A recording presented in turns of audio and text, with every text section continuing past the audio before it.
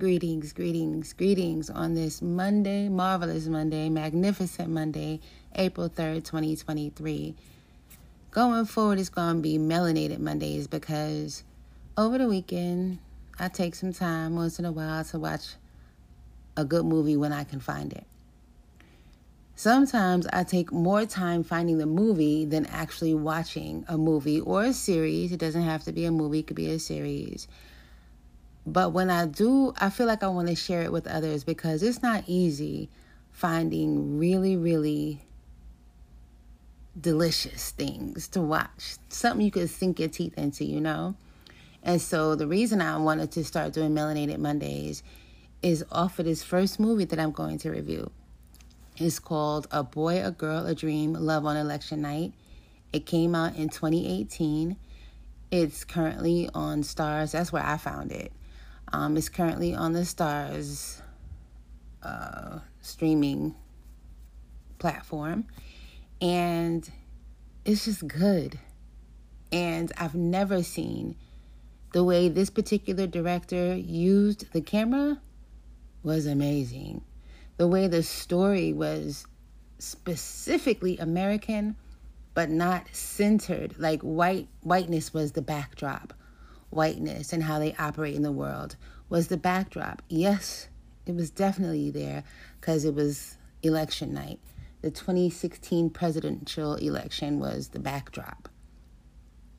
But what was going on between this man and this woman during that night was how we really rock. It's really good. It stars Omari Hardwick and Megan Good. You know, they are both aesthetically nice to look at. And also, what's his name? Jay Ellis. Very, very nice to look at as well. And other beautiful people in it. But it was just so real. Like, well, let's get into it.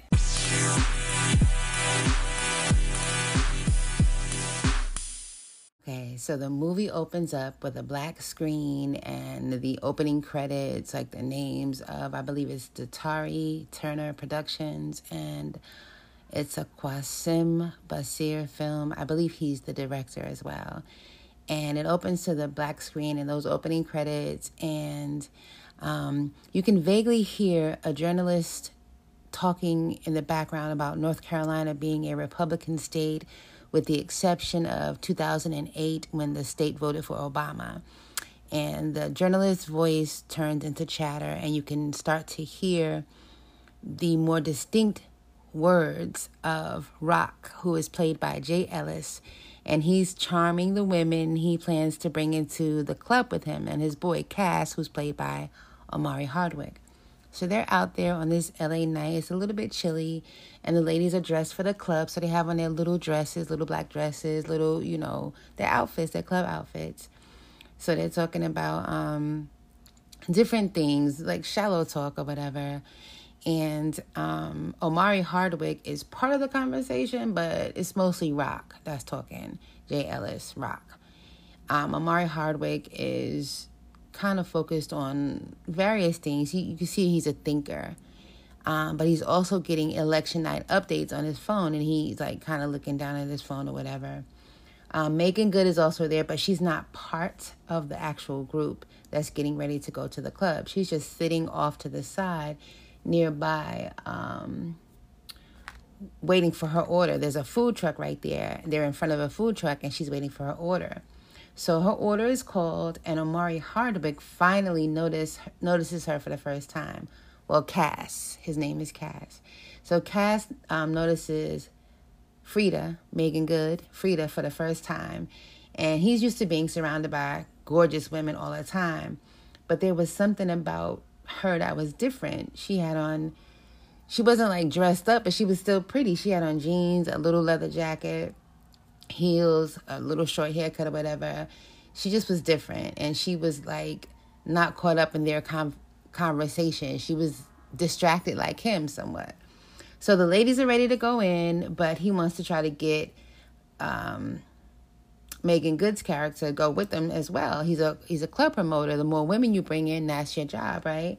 So he walks over to her, where she's at on the side of them nearby, and he introduces himself to her with a "what's up," which she returns like another "what's up," seemingly unfazed by his very striking good looks. He asks her where her peoples is at, because she's just out in LA eating a sandwich on, it's a nice LA night. And she's like, I'm in chill mode, I'm good. So he continues with his introduction by saying he's never seen her before, and she comes back with, all the girls in LA? Meanwhile, she's tearing her sandwich up. Like, she's in front of this gorgeous man, busting that sandwich down. So she's clearly comfortable in her skin. And their conversation flows nicely, organically, not shallow fluff, just real intrigue and sparking of the connection that's going on between them. And he's just as confident in his sexy and comes back with something like that. I know all the ladies in LA, something like that. He asks if she's going to the spot. And she's unfazed again, like, I don't do lines. So he lets her know it's not going to be any lines if she chooses to go in with them. But she declines because her and her sandwich are good. He's like, all right. And then him and his people take the short walk to the club. But on the way, he gets a call from his son's mother saying his little man is upset about something. So the mom puts their son on the phone, and his son, Rumi, Rumi, lets him know he's worried about something because mom was screaming at the TV. The little boy is worried about what will happen if Trump becomes president. And it's interesting to watch this movie in 2023 and know all that happened during and after that particular presidency.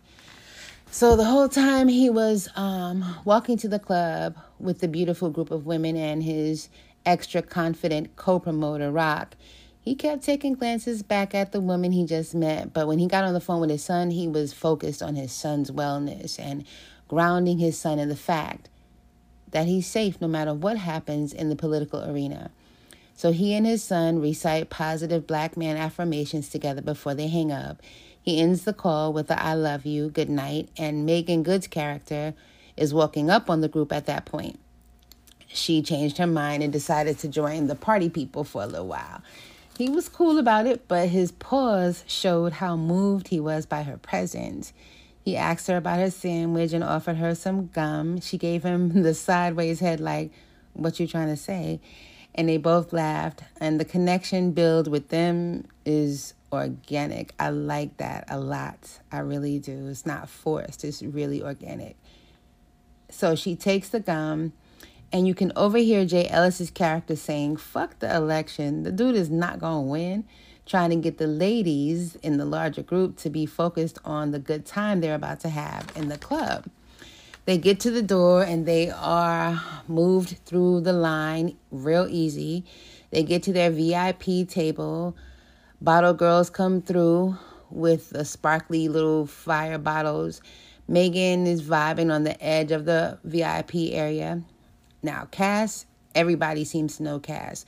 One woman specifically asks him about the quote-unquote movie, the movie, and he just brushes her off like, "It's in rewrites, yo," and he hugs her and he's cool about it, but you can tell he don't want to talk about the movie. So Megan is watching him, seeing how he moves. It's interesting how low-key she is dressed in comparison to all the other women. Everybody's in really short, tight, revealing dresses, and she's there with her little, real casual look, but she there, so, Rock is being extra. He's standing on the furniture, being loud, and he reintroduces himself to Megan's character again. He already introduced himself outside, but he's doing it again. And he's telling her to come chill with him and sit next to him, but she declines. And when she declined, she was like, "I'm good." She wasn't rude about it. But then he accuses her of acting like she's too good. And the other ladies, which I really liked, came to her defense. And they quickly told him to just be nice, chill. Amari Hardwick, Cass, doesn't even notice all of that going on because he's still distracted by whatever is going on in his mind, as well as the constant election updates that are coming to his phone. So when the bottle girls come through with their energy and the energy of whatever's in those bottles, Cass partakes, but she does not. Free does not. So he notices that she doesn't partake, and he decides to make his way to her. And the music is loud, though. They're in the club, so he has to get kind of close enough for her to hear him speak to her. But she backs him up real quick. That is not what she came for. She's letting him know off top, setting boundaries, personal space matters and all that. She gives him another "what's up? You kind of close," to let him know. And he respectfully backs up a little with a little mischievous smile on his cute face. The connection build is truly organic. I really love that. I like how the director uses the camera in and out, and it's like real organic. So Cass apologizes, and he recenters himself in a comfortable position right by her side, and he lets her know he's just, making sure she's cool, doing his job. So the conversation continues, but she can barely hear him. And he leans in so she can hear him better. At the same time that he leans in, she turns her head and their lips touch on accident. Yo, you could literally, there was no sparks in the movie, but you could feel the sparks. The chemistry was lit up at that very point. So they both had to pause because they both felt it. And then they just real organic pause. And then she got up like, I'm going to the bathroom. So she makes her way to the bathroom, but the magnetic pull was strong. And he ends up following her. He gives her a little bit of time by herself, but the magnetic strong pulled him in there, and he followed her into the bathroom where they began to thoroughly connect. All kinds of nonverbal passion, kissing, touching, eye contact with the blue club light in the back. I mean, just blue club light. Just that subtle blue light, Hands and lips and clothed body intertwining everywhere until he tries to unzip. He tries to go too far. And she stops him right there and she exits the club. So of course he goes looking for her. Of course.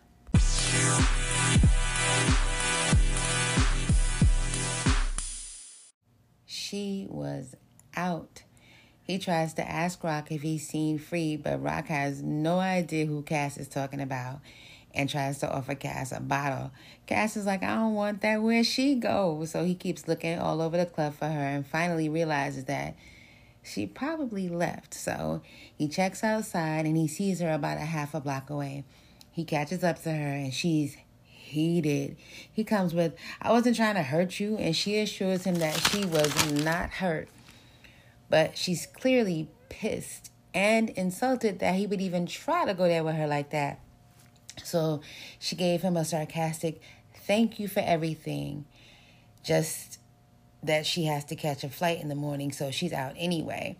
And it's time for her to go. Intriguing, right? A flight. So that's why she don't have no crew. And she's just out there. It's really just her.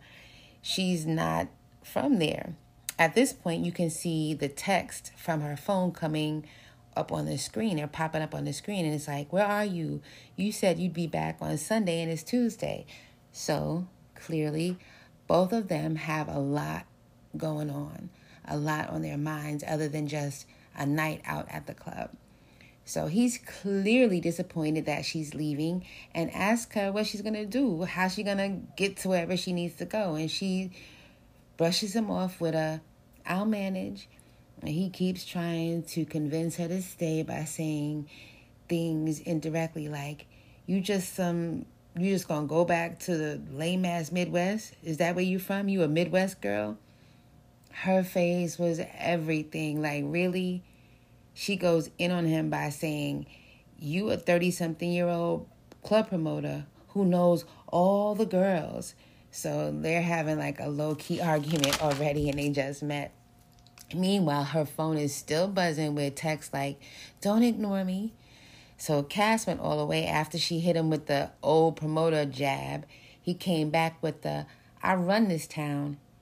You lucky I got you in the club. You were sitting on the curb. I got you in the club. Why he say that? That was it. Fuck you. The classic fuck you. So he comes back with the, I tried, remember? And then he walks away mad and he's mumbling to himself. I can't say enough about the cinematography in this movie. The way the camera captures key aspects of every scene, the facial expressions, the hand gestures, the camera focal points, it is really dope. His frustration was palpable. He did not want to walk away from her for nothing in the world, but no is no. He kept looking back, stopping, searching for more to say, but he was searching within himself in his anger and his frustration. And he was struggling to find the right words. After all, he was the man. He is the man in LA. Everybody loves Cass. And he was nice to her. So he takes a little break between her and going back in the club. And he sits on the curb, how ironic, himself.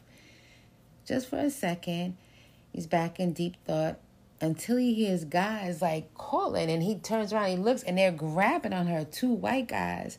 So he runs back that way. And he's kind of, and they come out of their mouth like, what, this is your pimp?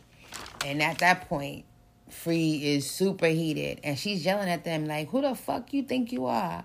So the white guy comes back at her with, who the fuck you think you are? Yelling right in her face.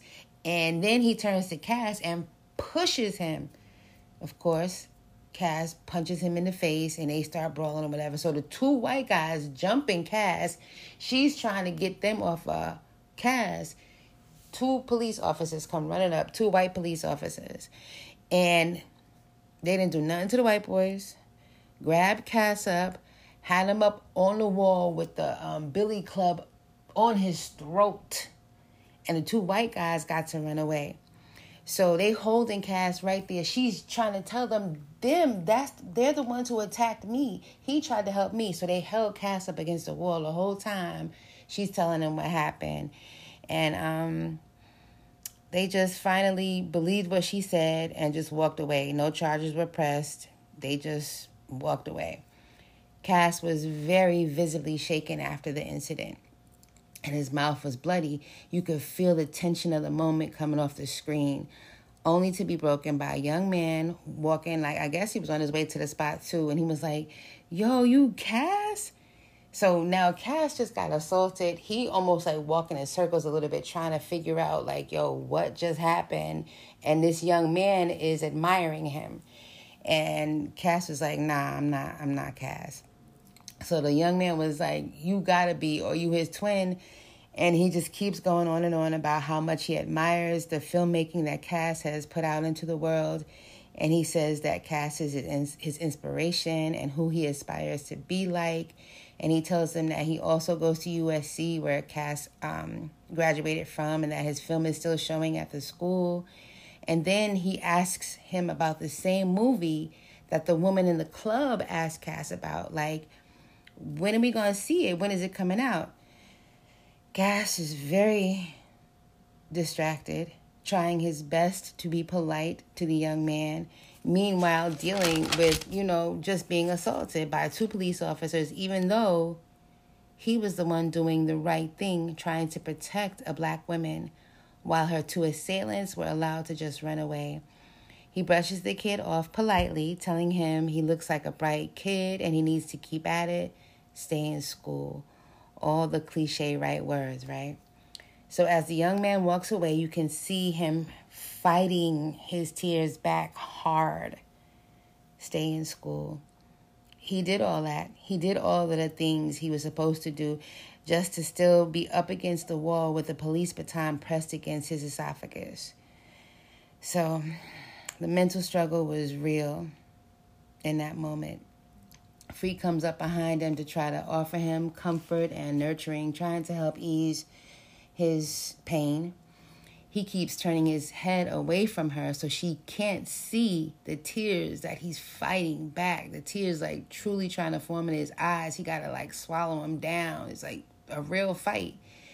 So she starts asking him about the film that the young man was talking about, but he keeps saying it's nothing. She tries to bring the conversation to something positive by asking him if she can see his film. He's still real deep in dealing with his bloody lip and his humiliation of the moment, and he tells her no. She keeps asking him, and he keeps telling her no. It's a very frustrated no at a certain point, and he begins making his way back to the club. He tells her, yo, I'm about to head out. I'm going to tell Rock I'm out. You can stay with him if you want to, but I'm out. At that moment, she realizes that she needs to be soft with him, not to change the subject, not to make him not think about it, but let's face it together. So she pulls him to her gently, looking into his eyes, but he can't look back into her eyes. He's just so very hurt and humiliated, and his lip is busted and just bleeding. So she holds his face in between her two hands, even though he tries to pull away a little bit, not hard or rough, just a little bit. And she gently touches his face in the ways he needs to be touched.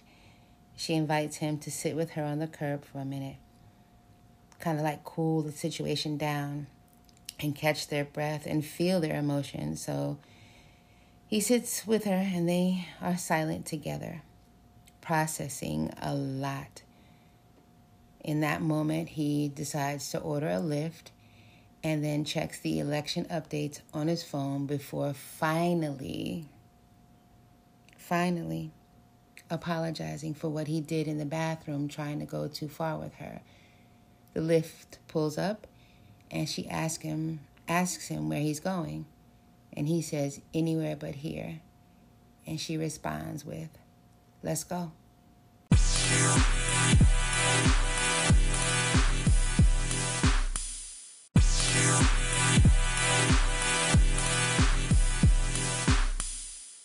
So they get in the Lyft, and it's driven by an Arabic-looking man who asks how they're doing. Cass is quiet. Free responds with, it's been a tough night. The election results are playing out on the radio as they ride. Cass's face is twisted up in all kinds of tough emotions. She says thank you and breaks him out of his daze for a moment as he answers, for what? She responds with, that was cute, which he does not like, stating he's a grown-ass man. What she's trying to do is make the moment light by saying you can't be cute, and he's fully serious, shaking his head no. She takes a deep breath. Understandably so, a lot of heaviness is going on all around and within them. The radio is naming all the states being won by the Republican Party as the night moves on, adding even more heaviness to the air. Cass's phone pings as Rock finally realizes he left and shoots him a text. Rock quickly gets over the fact that his boy left because he's still with all the lovely ladies, and now he has all of their attention just on him. She finally gives him a substantial thank you. Thank you for fighting for me. He responds like the grown-ass man he is. You're welcome. It's the least I could do. The driver notices Cass's bloody lip and offers him some napkins, which Cass declines, saying he's fine. The driver digs in, asking what happened. Free answers for Cass, ignorance, and advises there's no need to talk about it further. Exchanging glances with Cass, like, yo, is he really asking? Like, mind your business, just drive. But the driver keeps pushing with, he knows all about that kind of stuff, ignorance. Cass's fury came out fast. Like, what you know about my pain? The driver speaks about being raised Muslim and his mom is black and his cousins are put on the no-fly list. Free is just listening to the pain of these two men a black man in America, an Arabic man in America. Shit is deep. Cass speaks to having to wake up and act like this kind of shit didn't happen. He lets his frustration out verbally. Shit ain't okay. It's not okay. No, the fucking shit ain't okay. Cass is still getting texts from the club. His boy doesn't want to let a specific woman in, but then he sees her and says she's looking good. Fluff stuff that Cass is completely ignoring. The driver is talking about, the radio is talking about Trump has always had money and has never truly known poor people, middle-class people, working-class people. He's never known you. He's never cared about you. And what I liked about that part of the movie, the election night was like another character, but it wasn't like a person. The election night was personified, and it was interjecting, and it had lines too. And I like that interjection of the news flashes via the phone pings and the radio news alerts, indirectly affecting the energy, the heaviness of the night. Cass is still saying he's fine every time she asks, but eventually he starts saying that he's not really fine, but he's fine. He's dealing with the swirl of emotions within him, and it's all showing up on his face, and he just comes out with, I'm tired of this same old shit. Every city, same old shit. I'll say that the 2016 election brought out some things that some people in America claim they've never seen before, and maybe they have never seen it before. But the truth is, none of it is new. None of it. The racist overtones, the rich getting richer, the poor getting poorer aspects of American life, election to election, same shit, different actors. Right after the line where he says, every city, same old shit, the newscaster says, and this came out real clear, like a lot of times what they were talking about in the movie as far as the election night was kind of, you had to strain to hear it. But this part was very clear. The news on the radio said right after, every city, same old shit. He only cares now because he wants your vote. And if he wins tonight, you're going to find out very soon that his interests are not yours. Cass tells Free, welcome to LA, and she chuckles, shit, welcome to America. Now that's facts. They finally let go of the stuff outside of their time together. And he asks her a direct question. What do you want? What do you really want? She takes his question lightly, like, what does it matter? This is real life. Nobody gets what they really want. The artist in him woke up then. Like, who told you that? Society? So she responds with her family, mom, dad, sisters, everybody. He challenges her. As a grown woman, you mean to tell me your mom, your dad, your sister, society tells you what you can and cannot have? So she comes back at him using her mom's life as an example of the need to be a responsible grown woman. She lets him know she's a lawyer and she makes real good money. The conversation gets deep, and now it's her turn to deny her feelings and run away from talking about what she's feeling. He shares his occupation as a film director to help her feel more at ease, but she does everything she can do to avoid the topic he's trying to dig into with her. So he let it go. Soon as he let it go, here she goes, still talking about it. How well she's doing financially, and she's very responsible. And so he keeps pushing her to get into what she really wants to do. She pushes back, asking him if he's really going after his dream. Finally, she says she's wanted to be a DJ. Well, when she was younger, before she became a lawyer, she wanted to be a DJ. which he laughed, which I was surprised at, a lawyer, a DJ. But she explained that music moves people. It makes them think. It makes them take a break from what's pressing them, and it lets them have fun for a little while. And the artist in him fully understood that artist that does live in her as well. The thing is, without money, none of what they were able to do that night would have been possible. So that's the reality of it all. Finding a balance between passion and art, as well as practicability and responsibility, because it all has its place. Naqib, the driver's name is Naqib, gets in on the conversation, and everything's been significantly lightened up by the discussion about her DJing and her music. And I love the line that he said here, that Cass said here, because they were pulling out her headphones and he was getting ready to listen to her mixtape. And he said, "I have little ears, but hopefully your music is big." I love that line. So while he's listening to her music, her ex text kept coming through. And he saw the text popping up. So she let him know that she's not with that guy anymore. And she told him, like, you fought for me the first day we met. He only ever, excuse me. You fought for me the first day we met. He only ever fought me. He's only fighting for me now because I'm gone. And that's a hell of a first date. So at that point, their second kiss happens, which is very soft and very sweet and not rushed and frantic like at the club. He takes off his jacket and places it around her shoulders as they take in the scenery above the city.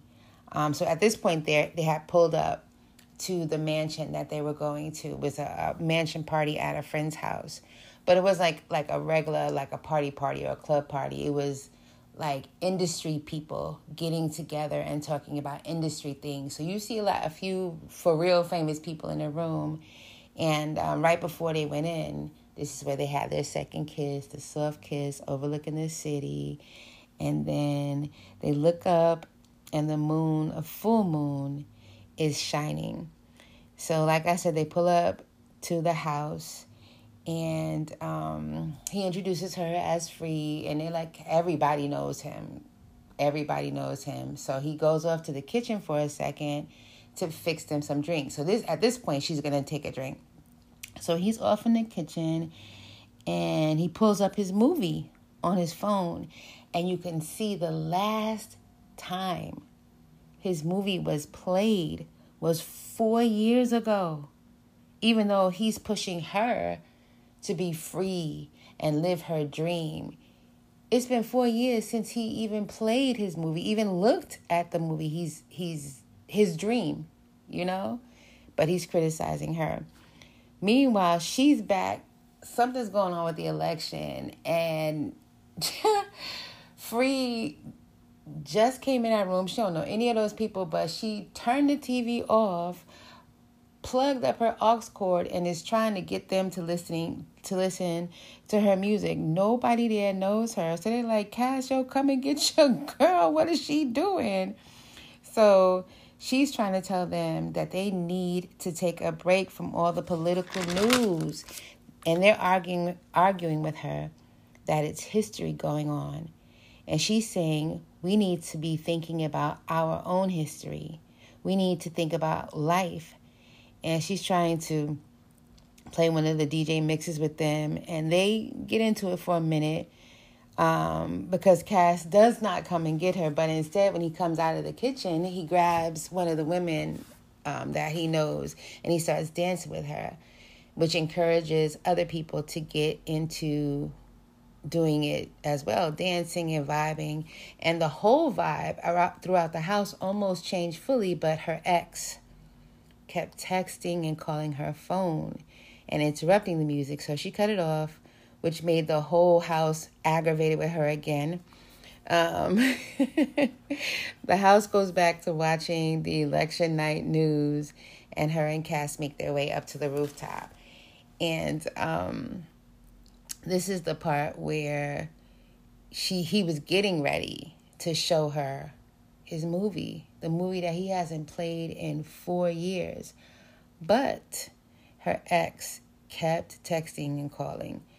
So he decides to tell her, go ahead, just go ahead and take that phone call.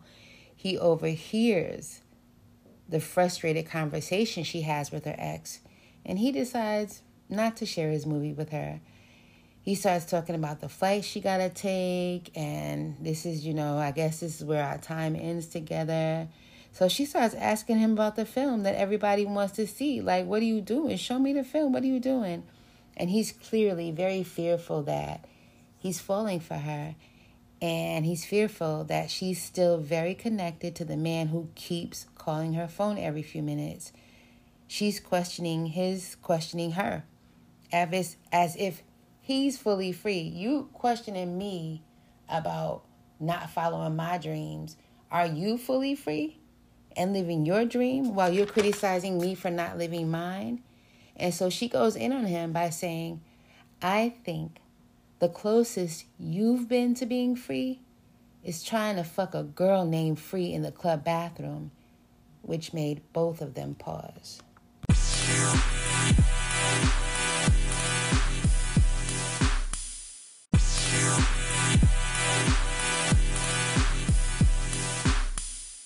That pause was filled with too much truth.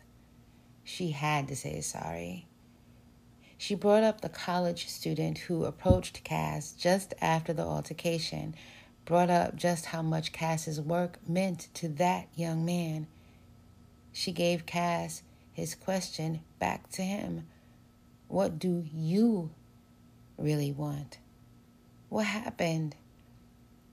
He gave us such a real answer. Nothing happened. Everything is always happening. I get tired of fighting every day. I fight every day. That's my occupation. That's what happened. This movie speaks to the depth of healing the Black community truly needs worldwide. So Cass and Free sit with the emotion of his words for a few moments and let it wash over them. And then he brings up her ex and how much her ex is affecting her in a negative way. Now it's Cass's turn to touch Free's face the way she needs to be touched, comforted and cared for, as she fights back her tears. They embrace and love is flowing between them and is beautiful. On the rooftop, above the city of LA, under the light of the full moon, in each other's supportive, caring embrace. Beautiful. They were holding each other as they heard, oh my God, he did not just win. The shocked screams coming from below them as the news spread through the house. Free shakes her head in disbelief. They take each other's hands and move through the house on their way out. People in that house are very upset, and many are leaving, but to those who stayed, Cass gave a little speech about, we all know what it's like to fight. We've all fought before. Everybody knows what it's like to struggle to be loved, to love, to work, to be free. So we're still fighting, right? Tonight just means there is still more work to do. One of the people in the room called Cass out. That means you too, right? You got more work to do too, right? And that line is for all of us. For real. Me too. Word. Real work that we all know you can do. Word. Cass and Free head out. To their surprise, Naqib, the driver, was still there. He didn't feel safe to drive while the final election results were being reported. He said he got stuck listening to the election results and would have been a danger on the road. He was in his feelings about Trump's presidency as well. He offers them a free ride. No need to order the lift. They make their way to Mel's Diner. It's a lot to process as they ride and listen to the opinions of newscasters reporting on the Trump presidency. It makes Free reflect on her job as a lawyer, how her firm represents bad people and how too many bad people are winning. The car radio is speaking to lying, hateful violence. She repeats, too many bad people winning. Car radio. And I'm afraid. Now, that's big in the American playbook of policies and procedures. Fear is big in the American mindset. It's like American apple pie. Keeping people afraid of something, anything. That's where powerlessness lives, in the fear zone, hopelessness as well. Cass's reflection is about children, and specifically his own son. They turn to each other and say, it's nice to meet you. And they've been through all kinds of ups and downs. Very, very, very memorable first night together.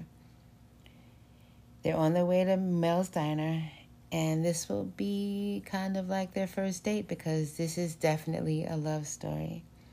The camera pans down to their closeness and him rubbing her knee as he says he's starting to remember his why for being a filmmaker, so the good people could win for once. Naqib drops them off and they part ways with him and enter Mel's Diner. Cass asks to be seated in the closed-off section, which they are allowed to do. And you can see the fires from, there's like flame, what would you call it? Like lamps, but not light bulbs. There's flames where a light bulb would be, and it's outside of the diner. And you can see the flames flickering in the photographs all around Mel's Diner.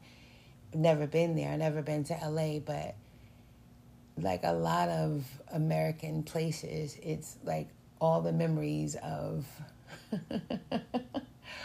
what Trump era would call Make America Great Again. Trump-minded people, back to pre-civil rights era, I suppose, the 50s, the 40s, the 50s. And so you see those photos on the wall in their booth where they're sitting, but there's flames also in those photos. That was a nice touch. I like that. And he finally shares his film with her, and he watches her face with such intensity as she takes in his art, his work, his dream, the anxiousness of an artist. Sharing his soul outside of himself is written all over his face. Will she like it? Will she love it? Will she hate it? Will she understand it? Will she accept it? Is it good enough? When she's done watching it, she can't accept anything less than him putting it out now, into the world now. She pushes and pushes and pushes him to get it done, put it out so the world can see it. And she says that it needs to be seen. Art is our voice. Art is important. We got our voice. We got what we put into the world. We can inspire. We can change things. She goes so far as to say that if he sends that movie out to where it needs to go, she will cancel her flight and stay in LA. He is so vulnerable, just staring into her eyes, looking for reassurance. When she repeats that she will cancel her flight, quit her job, and stay in LA for real, he moves out of his side of the booth and slides into her side of the booth, right next to her, and holds his hand, his phone in his hand. Well, they both hold their phones in their hands because she has to cancel her flight once he sends that movie. So they're both sitting there with the phones in their hands, and he does the countdown. 1, 2, 3. Whoosh. And they turn to each other, and the camera begins to back away from watching their life together as it begins. And the very last shot is the full moon above the diner. A boy, a girl, a dream, love on election night. Beautiful movie. Superbly done. Word.